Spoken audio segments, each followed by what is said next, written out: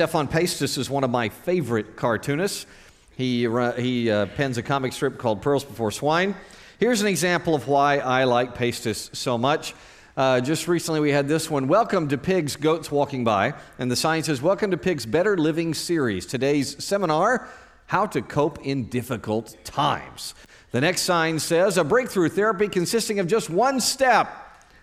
Hide in a hole.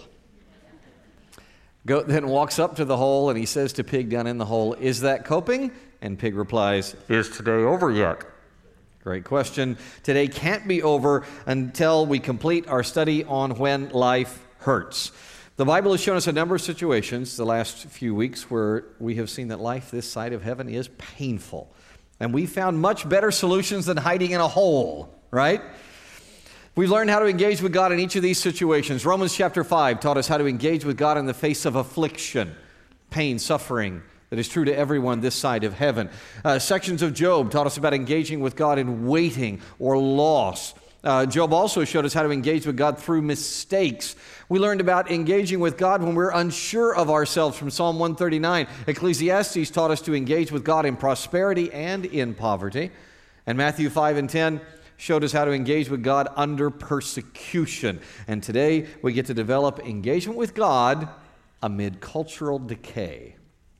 Cultural decay. Just say that phrase today and almost everyone nods their heads in agreement. It's one of the few ideas with wide acceptance, the concept that world culture, especially Western civilization, is in decline. Now, full disclosure, I need to say that I think the crisis is often overstated. I want to tell you that by most measures, human life is significantly better today than at any point in human history, and that's fact. Nonetheless, there are serious problems, and the particular problems of our day are the sort that can eat a culture from within.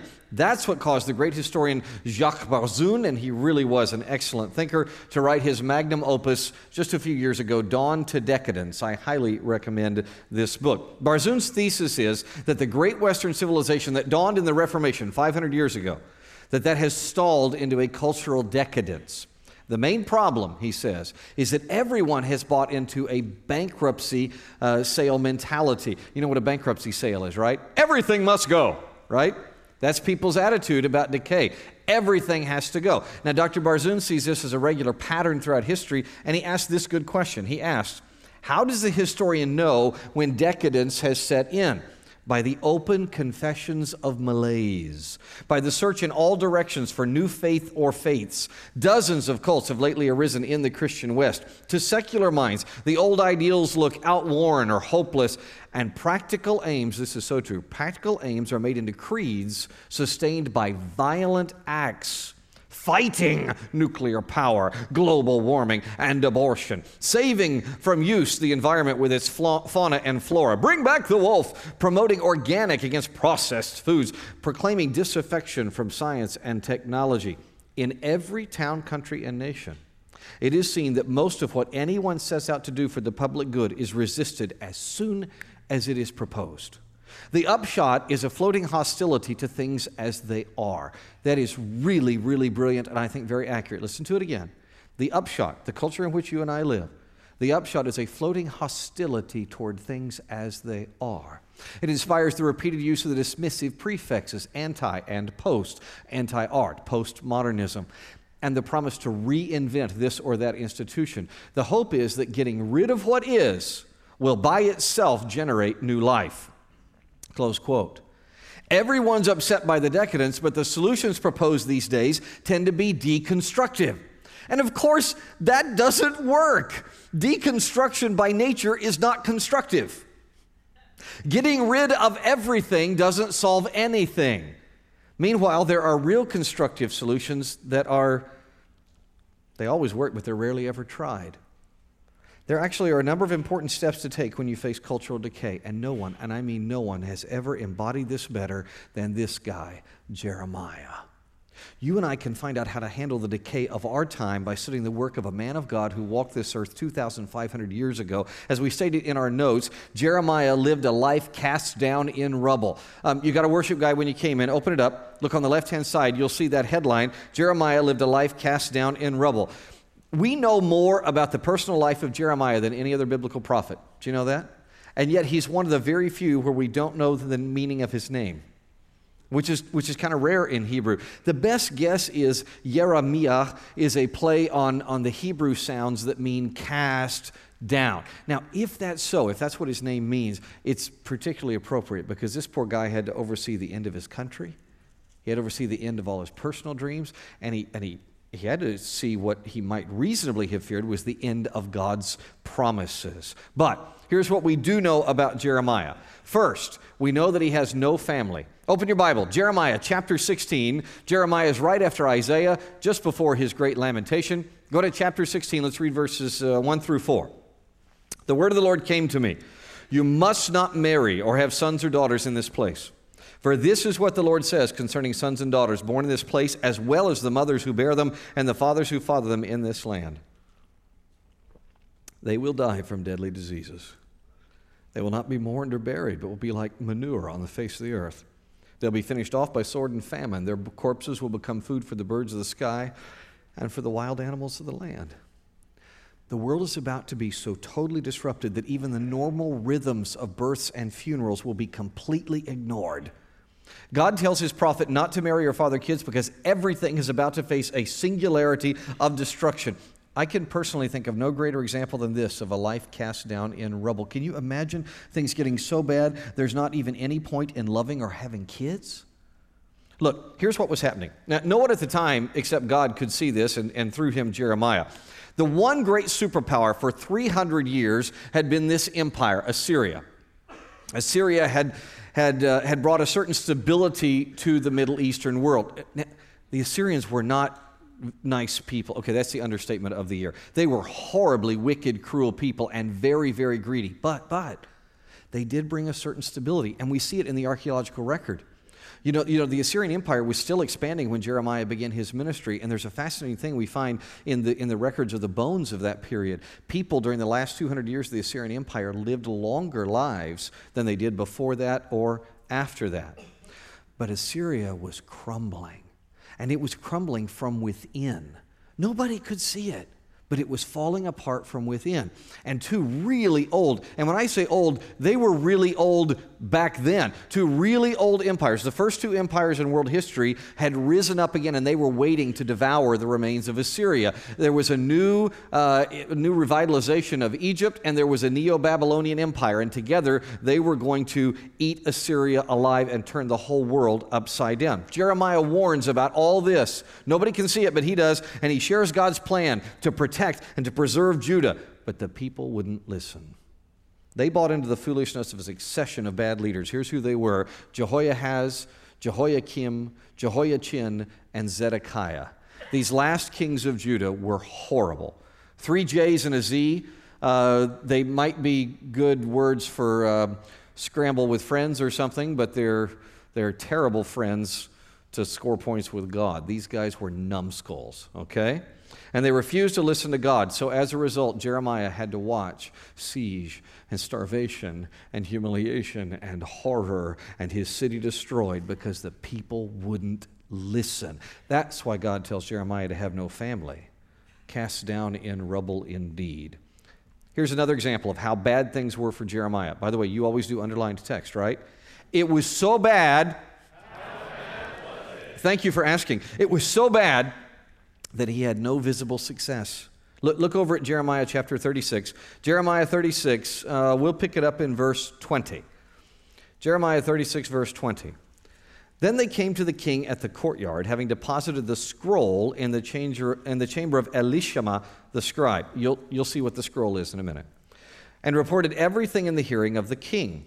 The king sent Yehudai to get the scroll, and he took it from the chamber of Elishama the scribe.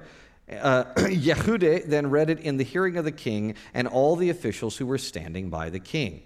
Since it was the 9th month, the king was sitting in his winter quarters with a fire burning in front of him. As soon as Yehudai would read the 3 or 4 columns, Jehoiakim the king would cut the scroll with a scribe's knife and throw the columns into the blazing fire until the entire scroll was consumed by fire in the brazier. As they heard all these words, the king and all his servants did not become terrified or tear their garments, even though Elnathan, Delaiah, and Gemariah had urged the king not to burn the scroll. He would not listen to them. Then the king commanded Jerahmeel, the king's son, Seraiah, the son of Azrael, and Shelemiah, the son of Abdiel, to seize Baruch the scribe and Jeremiah the prophet, but the Lord had hidden them. After the king had burned the scroll with the words Baruch had written at Jeremiah's dictation, the word of the Lord came to Jeremiah. Take another scroll, and once again write on it the very words that were on the original scroll that Jehoiakim, king of Judah, burned. You're to proclaim concerning Jehoiakim, king of Judah, this is what the Lord says. You've burned the scroll, saying, why have you written on it, the king of Babylon will certainly come destroy this land, cause it to be without man or beast. Therefore, that's how he said it too, by the way. Therefore, this is what the Lord says concerning Jehoiakim, king of Judah. He will have no one to sit on David's throne, and his corpse will be thrown out to be exposed to the heat of day and the frost of night. I will punish him, his descendants, and his officers for their wrongdoing. I will bring on them, on the residents of Jerusalem, on the men of Judah, all the disaster which I warned them about, but they did not listen. Then Jeremiah took another scroll and gave it to Baruch, the son of Neriah, the scribe, and he wrote on it at Jeremiah's dictation all the words of the scroll that Jehoiakim, Judah's king, had burned in the fire, and many other words like them were added. No visible success. To put it mildly, Jeremiah is rejected by the king. And one thing you know about any monarchy of any time period is when you're rejected by the crown, you are not counted as humanly successful. How this must have hurt. Can you imagine? The only reaction to your life work is burning. And personally, I find that last paragraph about rewriting very painful. Have you ever had your computer just blank out and you lose a paper or a document you've been working very, very hard on? Anybody ever experienced that? Yeah, don't tell me what you said at the time. I don't want to know. But when you rewrite, it's never exactly the same, is it? I mean, it might be better. It might even have more words, but it's a frustrating and massive task. Michael Card has a really great summary about this. Look what he says. The majority of the 5 kings to whom Jeremiah sought to minister the word of the Lord rejected him. Only the first king, Josiah, seems to have appreciated the prophet at all.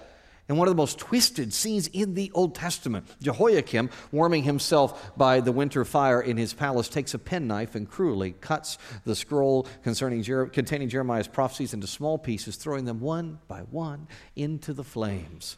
This would have been enough to cause anyone to lose hope, but not Jeremiah. At the Lord's command, he started all over again, producing a new scroll with the aid of his scribe Baruch, the only real friend he ever had. Here's the third thing to be understood about Jeremiah. His life was so bad. Oh, good question. Thanks for asking. It was so bad, he writes no happy music. No happy music. 2 Chronicles 35. Jeremiah chanted a dirge over Josiah. That's that first good king that he served under. And all the singing men and singing women still speak of Josiah in their dirges to this very day. They established them as a statute for Israel. Indeed, they're written in the dirges. Josiah was one of the greatest leaders ever to live, but not long into Jeremiah's work, Josiah dies. And as if losing that great king wasn't sad enough, it's young Jeremiah who gets tapped on the shoulder to come write the funeral song.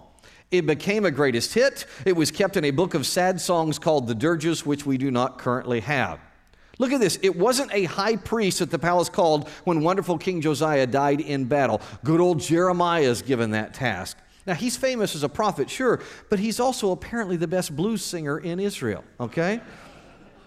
This is particularly bitter. Think about this. Jeremiah appears to be of a priestly line. So think about priests. What do? They sing praises to God. They don't only sing dirges, right? But Jeremiah never gets to serve as a priest, and all he ever gets to sing are laments. Lamentations are his only songs. Now, that doesn't mean there's no hope in Jeremiah's songs, right? Even in his great book of Lamentations, when you read that, it's shot through with God's eternal hope and his promises. You know blues work that way, right? A true blues song is decidedly sad, but somehow it gives the listener a sense of hope in the lament. Here's a 20th century example. Neil Diamond's Song Sung Blue. Song Sung Blue, everybody knows one. Song Sung Blue, every garden grows one. Me and you are subject to the blues now and then, but when you take the blues and make a song, you sing them out again. Sing them out again. Song sung blue, weeping like a willow. Song sung blue, sleeping on my pillow. Funny thing, but you can sing it with a cry in your voice. And before you know, start to feeling good. You simply got no choice. Very nice summary of what the blues does. Now, imagine if poor Neil Diamond only had that one hit song, And he had to sing it over and over and over the rest of his life. That's a little bit like Jeremiah's calling. In fact, I think Neil Diamond, who, by the way, is a good Jewish cantor, he is a Jewish boy, I think Neil Diamond understood the sadness of singing blues all the time. Notice, look at his song. The only line he doubles in this whole song is sing them out again, right? So that's Jeremiah's situation. Cast down in rubble, singing songs sung blue over and over. Are you depressed yet? Don't be, because he used his powers for good, even in that mess. You'll see that headline atop the right side of our notes. Right side of our notes. He used his powers for good. Turn to Jeremiah chapter 19. Jeremiah 19. Go back there and let's start reading at verse 14. The very last paragraph of that chapter. Jeremiah 19:14. Jeremiah came back from Topheth, where the Lord had sent him to prophesy, stood in the courtyard of the Lord's temple and proclaimed to all the people, "This is what the Lord of hosts, the God of Israel, says. I'm about to bring on this city and on all its dependent villages all the disaster that I spoke against it, for they have become obstinate, not obeying my words." Chapter 20. Pashur, the priest, son of Immer, and chief official in the temple of the Lord, heard Jeremiah prophesying these things. So Pashur had Jeremiah the prophet beaten and put him in stocks at the upper Benjamin gate in the Lord's temple. The next day, when Pashur released Jeremiah from the stocks, Jeremiah said to him, "The Lord does not call you Pashur, but Magor Misabib," which means terror on every side. This is what the Lord says, "I'm about to make you a terror both to yourself and those you love. They will fall by the sword of their enemies before your very eyes. I will hand Judah over to the king of Babylon, and he will deport them to Babylon and put them to the sword. I will give away all the wealth of this city, all its products and valuables. Indeed, I will hand all the treasures of the kings of Judah over to their enemies. They will plunder them, seize them, carry them off to Babylon. As for you, Pashur, and all who live in your house, you will go into captivity. You will go to Babylon. There you will die. There you will be buried, you and all your friends that you prophesied falsely to." Jeremiah stayed on purpose even in his pain. This is absolutely remarkable. And by the way, this has been copied in all kinds of action movies. Jeremiah is the first great action hero. Look, when people are beaten, when they're publicly humiliated like this, what do? They turn tail and run. I mean, it's totally understandable. People give in and they say, "Okay, your temple, your portico of Solomon, I was misguided, your place," right? That's what people do. But not Jeremiah. In your action movies, the hero isn't like most people. The hero is always like Jeremiah. The hero, in his Jason Bourne voice, says, "You can't stop me speaking truth," right? "You're looking tired, Pamela. Here's some more truth for you," right? The hero stays on purpose, even when he's in pain, even when he's beaten black and blue. That's Jeremiah. Now, culturally, we need to understand how big a deal this was. Look, to speak in the temple courtyard was a huge declaration, especially for somebody who was known to hold the office of prophet. I'm not exaggerating at all when I say that it would be very akin to a press conference being called by the United States Secretary of State. That's exactly what this is like. Can you imagine the Secretary of State being put in stocks and beaten in the most public place? That is exactly what it's like when they publicly excoriate Jeremiah here. But Jeremiah comes out of that and he again prophesies at God's command. How hard would that be? This is the guy who just locked you up the day before, had you beaten, and now God wants you to speak again, and this time he wants you to speak against him personally. That takes some guts. By the way, just so you know, Pashur later, much later in life, comes begging Jeremiah for help, but it's too late. He can't be helped. Now, get this. If Jeremiah had merely wanted to score political points, he would surely have reached some kind of truce, some kind of compromise with Pashur, right? But Jeremiah stayed on point. He was dedicated to one thing and one thing only, his purpose, which was serving God. And that brings up a really interesting observation made by one of our elders. Randall Satchel was looking through this study with me, and he wrote me a fascinating note. I liked it so much I put it in your notes. Randall said this: Wayne, Jeremiah's culture was similar to ours in its morally decayed state. His life and message were undiluted with some murky, nostalgic goal of returning to good old days gone by. The goal of the gospel is always to glorify Christ, not to turn back some cultural clock. We were not saved to restore the so-called glories of our culture's past. We were saved to treasure God above anything in the surrounding culture. And here's an idea from 2 Corinthians, it's really important, and to let our love for Him be the aroma that attracts those around us or else repulses them, just like Jeremiah. Close quote. Now, read through the next thought section, chapter 20. You're at verse 6, go to verse 7. By the way, this part's written in poetry. The preceding part was in prose. Anytime you're in the Bible and you see the type of writing change, you know there's a difference in emphasis, okay? So this is going to be a shift in thought. Go to poetry here. You deceived me, Lord, and I was deceived. You seized me and prevailed. I am a laughing stock all the time. Everyone ridicules me. For whenever I speak out, I proclaim violence and destruction, because the word of the Lord has become for me constant disgrace and derision. If I say, I won't mention his name, speak any longer in his name, his message becomes a fire burning in my heart, shut up in my bones. I become tired of holding it in, and I cannot prevail. For I've heard the gossip of many people, terror on every side. Report him. Let's report him. Everyone I trusted watches for my fall. Perhaps he'll be deceived, so we might prevail against him and take our vengeance on him. But the Lord is with me like a violent warrior. Therefore my persecutors will stumble and not prevail. Since they've not succeeded, they will be utterly ashamed, and everlasting humiliation that will never be forgotten. Lord of hosts, testing the righteous and seeing the heart and mind, let me see your vengeance on them, for I have presented my case to you. Sing to the Lord, praise the Lord, for he rescues the life of the needy from the hand of evil people. Probably from the stress of the previous 24 hours, Jeremiah here turns to God in complaint. As I put it in our notes, he lamented with Yahweh.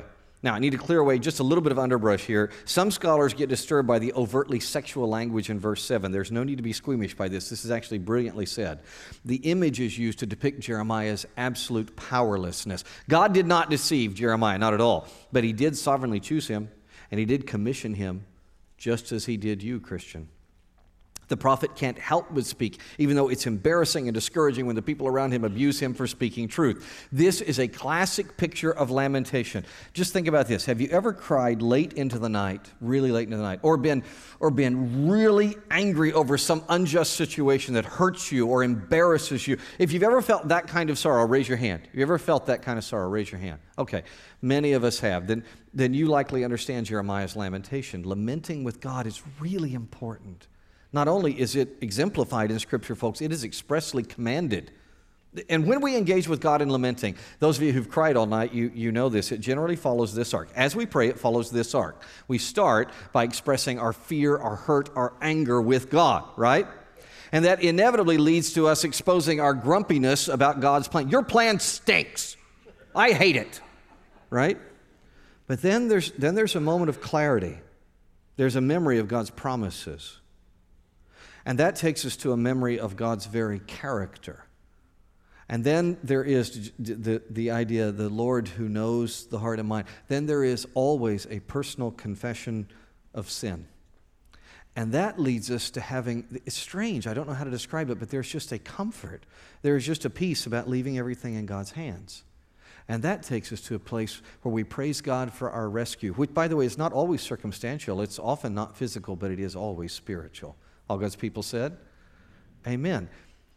You'll see all these in Jeremiah 20. I wish we had time to go through each piece, but let me just grab one, okay? For example, the release of lament snaps him back to what he knows. You see how he goes back to what he knows beyond just what he feels? And look at what he remembers about God's character. He remembers God's character. Look at how he describes him in the text. Violent warrior, tester, taker of perfect holy vengeance, rescuer, right? And that memory of God's character, it changes Jeremiah. It leads him to personal confession and then comfort and then praise. I encourage you to try this yourself. Next time you need to engage with God about the horror of cultural decay that you see around you, okay, which is a minute-by-minute experience for many of you on Facebook, okay? When you see the decay around you and it makes you sad and angry and hurt, lament with God. I'll make you a promise. If you will start here by expressing your fear, hurt, anger, and stay engaged with God, I promise you will end here praising God for his rescue. It's how lament works. How did Jeremiah use his powers for good in a decaying culture? He stayed on purpose, he lamented with God, and thirdly, he shared his life with at least one friend. Listen again, verse we read earlier, chapter 36, verse 32. Jeremiah took another scroll, gave it to Baruch the son of Neriah the scribe, and he wrote on it at Jeremiah's dictation all the words of the scroll that Jehoiakim, Judah's king, had burned in the fire, and many other words like them were added. Remember Michael Card's comment on this? He started all over again, producing a new scroll with the aid of his scribe Baruch, the only real friend he ever had.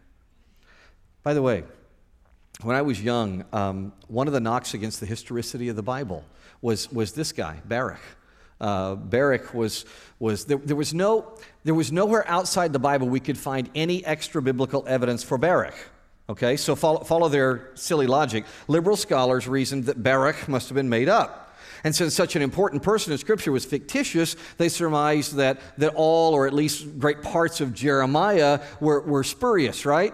And so then they decided, well, if it's not real, it weighs the same as a duck, therefore it's made of wood, and they wanted to be like Jehoiakim and burn it, all right?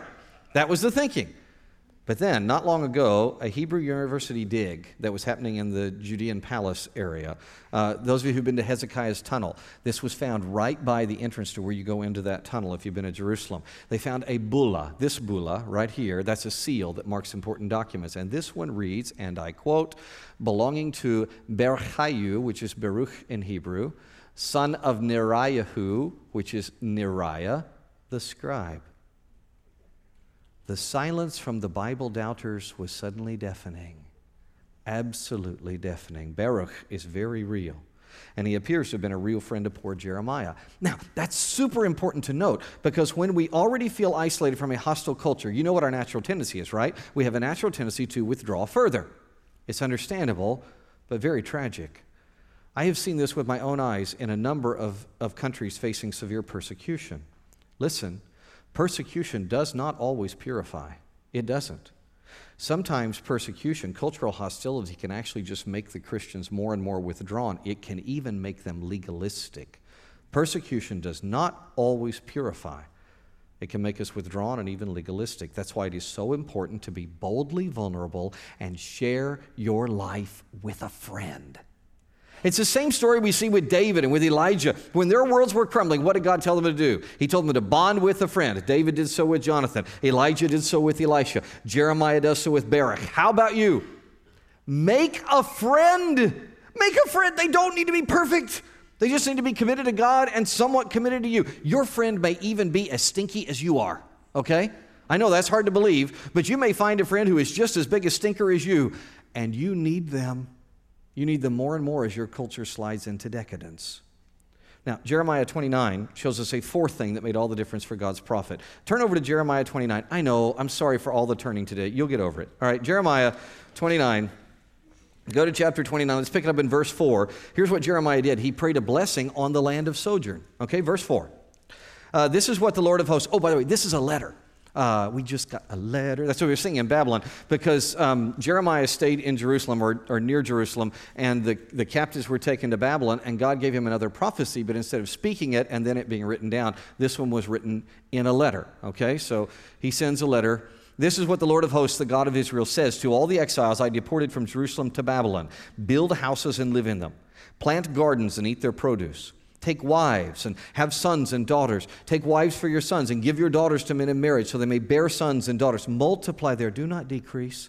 Seek the welfare of the city I have deported you to.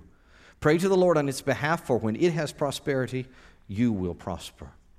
God says through Jeremiah, don't withdraw and don't work against that decaying or corrupt country where I've placed you.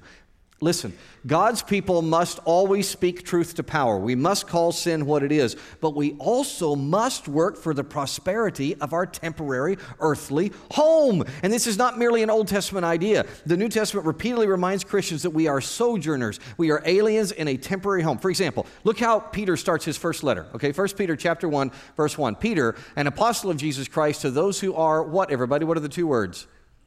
Elect exiles, fascinating phraseology, of the dispersion, talking about the scattered Christians in Pontus, Galatia, Cappadocia, Asia, and Bithynia.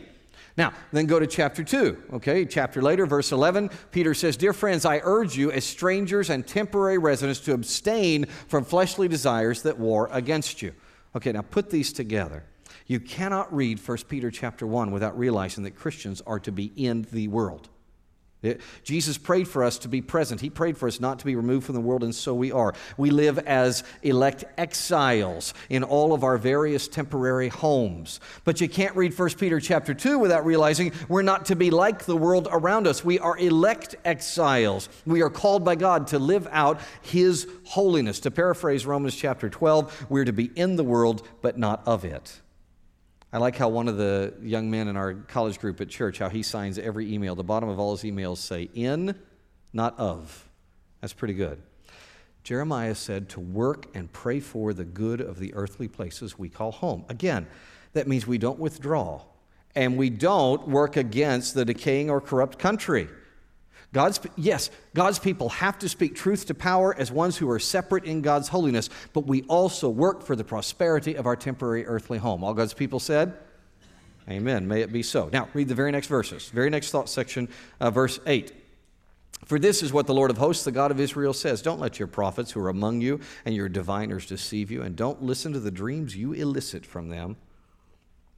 For they're prophesying falsely to you in my name. I have not sent them. This is the Lord's declaration. For this is what the Lord says. When 70 years for Babylon are complete, I will attend to you and will confirm my promise concerning you to restore you to this place. For I know the plans I have for you. This is the Lord's declaration. Plans for your welfare, not for disaster, to give you a future and a hope. Jeremiah spoke hopeful truth. Hopeful truth. This is the final way that Jeremiah used his powers for good in a decaying culture. And by the way, I think hopeful truth is very likely the most important thing for our culture today.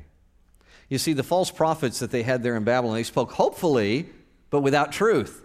They said, here's what they said, oh, nothing painful is going to happen.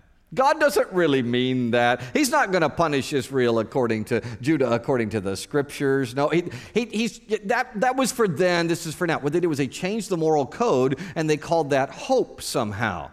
God and Jeremiah say, don't heed that nonsense. Don't heed the false prophets. Now look at how these false prophets are described. This is amazingly brilliant writing. Okay, I'm going to try and show you this because frankly it's difficult in English and few of the English translations actually handle this well. Okay, 2 words. You see diviners and dream, or in some of your translations dreamers and dream. They're 2 different words, but they rhyme in Hebrew. Very, very clever. Okay, the first one is a form of halam. Halam is a feminine noun that signifies a dreamer. It's either someone who dreams or more likely somebody who interprets a dream. All right? The second word is a form of halam. Halam is a masculine verb, and it means to dream. So you've got halam and halom. All right? Now, get this. Between them, in the Hebrew text, is a word so rare. It's so rare in Hebrew that if you look it up in a lexicon, it will say rarely used or unused. That's what it'll say. It's an incredibly rare word. It's atah, and it means your. Now, many translators get befuddled here, and they make their English text, when they translate it, read there. But the original your is exactly what God wanted to say. Okay, think this through. What are false prophets? False prophets are dream interpreters who interpret our dreams. Not their dreams, our dreams. These charlatans find out what people want to hear, and then they sprinkle a little religion on it to make it palatable. They're always popular because they give people back their own bad ideas. For a modern parallel, just think about a modern successful talk show, okay? Think about the talk shows that you watch. They never say anything that is outside the ever-changing mainstream morality of the day, right? It's always within the mainstream morality of that day. The only time they talk about the things of God are to laugh at God's moral code. What do? They give people our own bad ideas back. By the way, they clean them up so they appear all shiny and holy, but they're still the same bad ideas. In my Bible, you elicit. In the Holman Bible, that's brilliant. False prophets are always tickling ears. They're saying what people want them to say, what we elicit from them. Unlike them, Jeremiah spoke truth. Now, it was often harsh truth about sins that people like to call respectable. We like to call them respectable, but they're sins. But Jeremiah, with that truth, also spoke hope. Look, if anyone ever speaks without hope, they cannot be speaking for the Lord.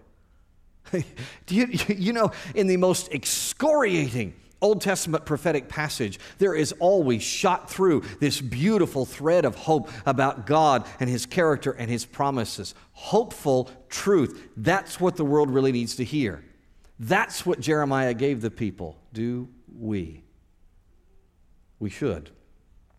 Because, folks, the world is starving for the hopeful truth that only you can provide.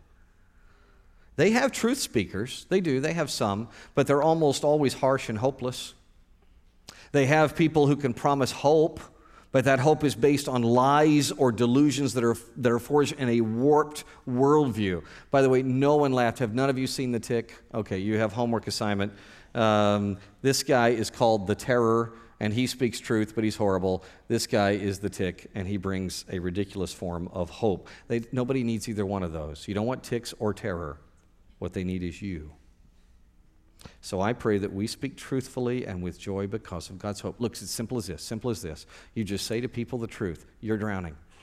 You're drowning. But there's a rescuer. There is a great rescuer who, if you will just call out to him, he saves you. And his name's Jesus. It's as simple as that. Don't lie. Oh, you're okay. Just swim a little harder. You'll make it. No, you won't. But don't say, you deserve to die. No. Of course we all do, but there is a rescuer who loves you. Hopeful truth. Now, for Judah, this prophecy of Jeremiah's was fulfilled in their return under Persia. Do you know this, right? When they came back, Persia conquers Babylon about 64 years after Jeremiah saw the people first taken away. Exactly 70 years, exactly. After the first deportation went to Babylon, the first group returns under Zerubbabel, just as Jeremiah promised. And by the way, this is all about Judah. Please don't take Jeremiah 29:11 and make it a direct promise to anyone now. It was made to Judah, and it was fulfilled for Judah. Now, the principle still applies. Of course, it applies to Christians today. In our new covenant that we have through Messiah Jesus, we learn the hopeful truth about all the plans God has for us as well. Here's how my friend and my pulpit team partner David Wade described hopeful truth. I really like this note. He wrote me and he said, Wayne, it makes me think of Noah. This is cool. The flood was honest, accurate judgment. That was truth. But the ark was redemption. Together, they create a picture of God's wrath and His mercy in Jesus. I pray that I will see my own respectable sins as God sees them and turn from them. And I am ever so thankful that Jesus has borne the judgment of God against my sin. He is our living hope. Close quote. Do you know that, friends? Jesus is our hopeful truth. He who is God and man died in the place of all who trust Him. He took the appropriate, truthful wrath of God that rained on Him, that we deserve for sin. And then He rose from the dead so that we might be rescued by faith in Him and we might have the hope of everlasting life with Him. If you have never trusted Jesus, do so right now as we pray. Let's pray together. Father, I pray for anyone who is studying with me that doesn't know Jesus as Savior. I beg you to draw them to you right now.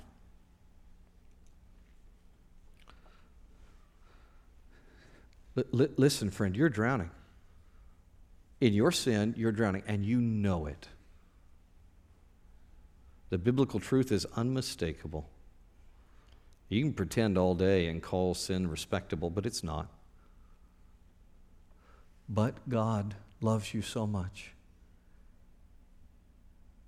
that Jesus, God the Son, died for you and He rose from the dead so that if you trust Him, you could follow Him in everlasting life. Trust Him right now. There's no hocus pocus. There's no pagan formula. Just receive Jesus. Believe on Him as your Savior.